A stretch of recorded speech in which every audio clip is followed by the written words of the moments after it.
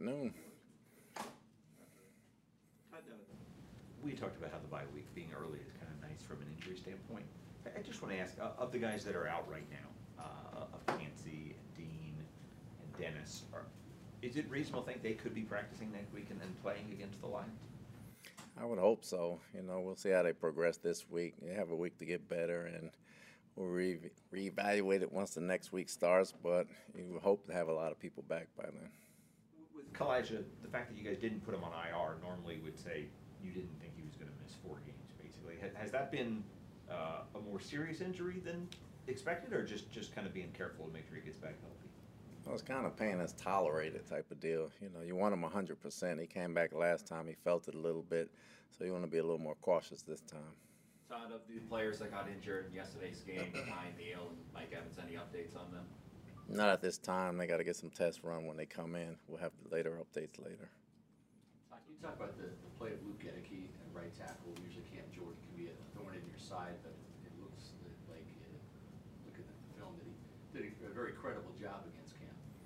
Luke has played well the last 4 games. I mean, it wasn't just this game. Cam's a great player, obviously. Luke's a lot more comfortable at right tackle. He's at home now. He understands it.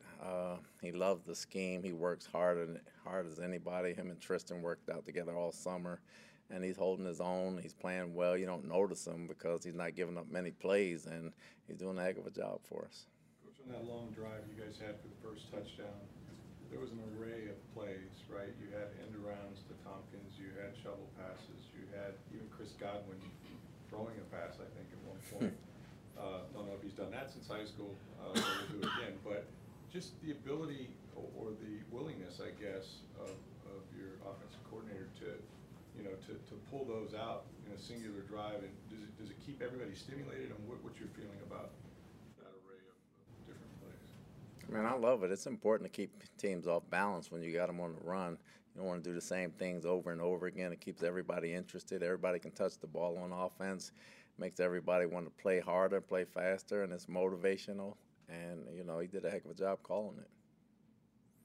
Todd, I think it was first week of training camp where you said, we write our own narrative in response to some national media criticism. Sitting here in Green One, just how much fun are you having with the guys in that locker room right now? I mean, it hadn't changed. We were having fun in the beginning. Again, we write our own narrative. It doesn't make us any difference whether they say we're good or bad. We write our own narrative. We create our own narrative.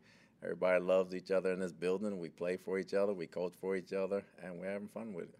Yesterday you mentioned that this team is morphing into a physical team, so I'm just curious if there's a specific area where you notice it most, whether it's a position group or a moment over the past couple of games.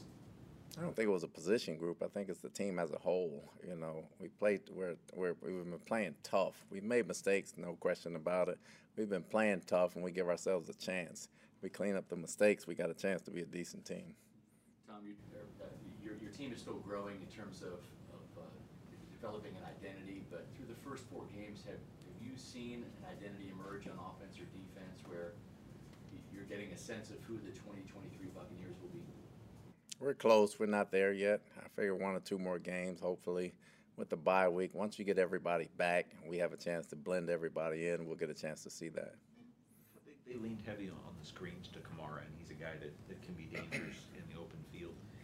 It seemed like your tackling was really sound. I think he had 13 catches for 33 yards. Nobody's ever had that many catches and that few yards. How much did that help just keeping him under control in space?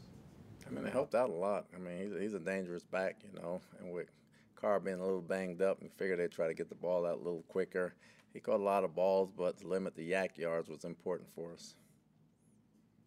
Todd, your team has done a great job with the takeaways, and it actually matches where you were at this time last year with 10 through the first 4 games. What's the key to keeping this takeaway train rolling for you guys? Just being aware where the ball is, punching the ball out when we get a chance, taking opportunities to get interceptions once he throws a bad pass and an errant pass, and us capitalizing on it and just securing the ball. The guy's been real conscious of that this year. We're conscious of that every year. It just flows a certain way at certain points in time, and we just got to keep it going. One of those guys getting a takeaway for you is Steve Delaney, who's now picks some back-to-back games for you coming in off the bench. How did he play at safety for Ryan Neal yesterday when you went back and watched the film? He did a decent job. He did a very decent job. We kind of move him around, corner, strong, free, nickel. He kind of does everything back there for us, but we know he can catch the ball. He studies a lot during the week, and it pays off for him a lot.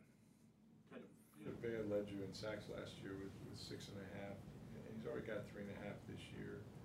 If you kept that up, it'd be like 15 or so. So for a guy his size that gets double teams as much as he does, I mean, has that part of his game really increased in terms of getting the quarterback on the ground? I think he started using his hands more. He's not trying to go side to side. He's trying to power, make one move, and go. He started using his hands more, and he's very powerful once he starts using his hands. Todd, your red zone offense wasn't a strength the first 3 games, and the Saints, I think, were number 3 in red zone defense.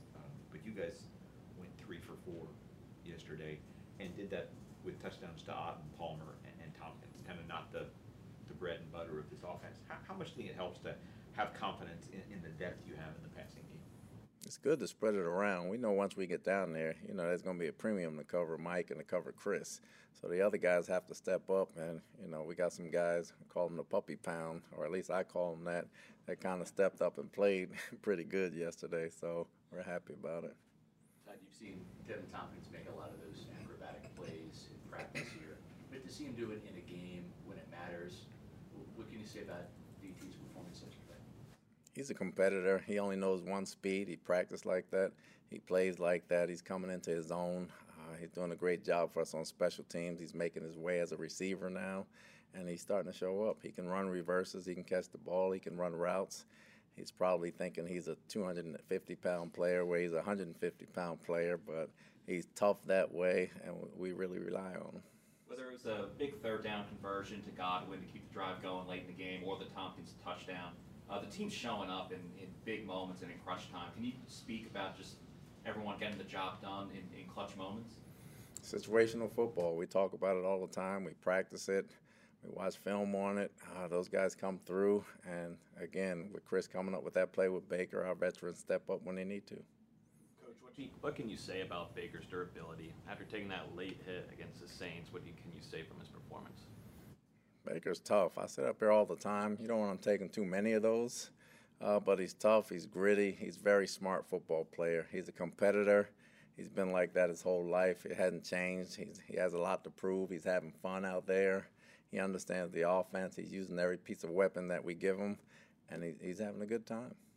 Todd, usually the Saints have got a pretty solid special teams unit all the way around from returns, coverage, kicking, etc. But do you feel like you guys won the special teams battle yesterday by keeping Rashid Shaheed to just that 129-yard return? I know you had some penalties you'd like to have back, but did your special teams stack up against the Saints yesterday?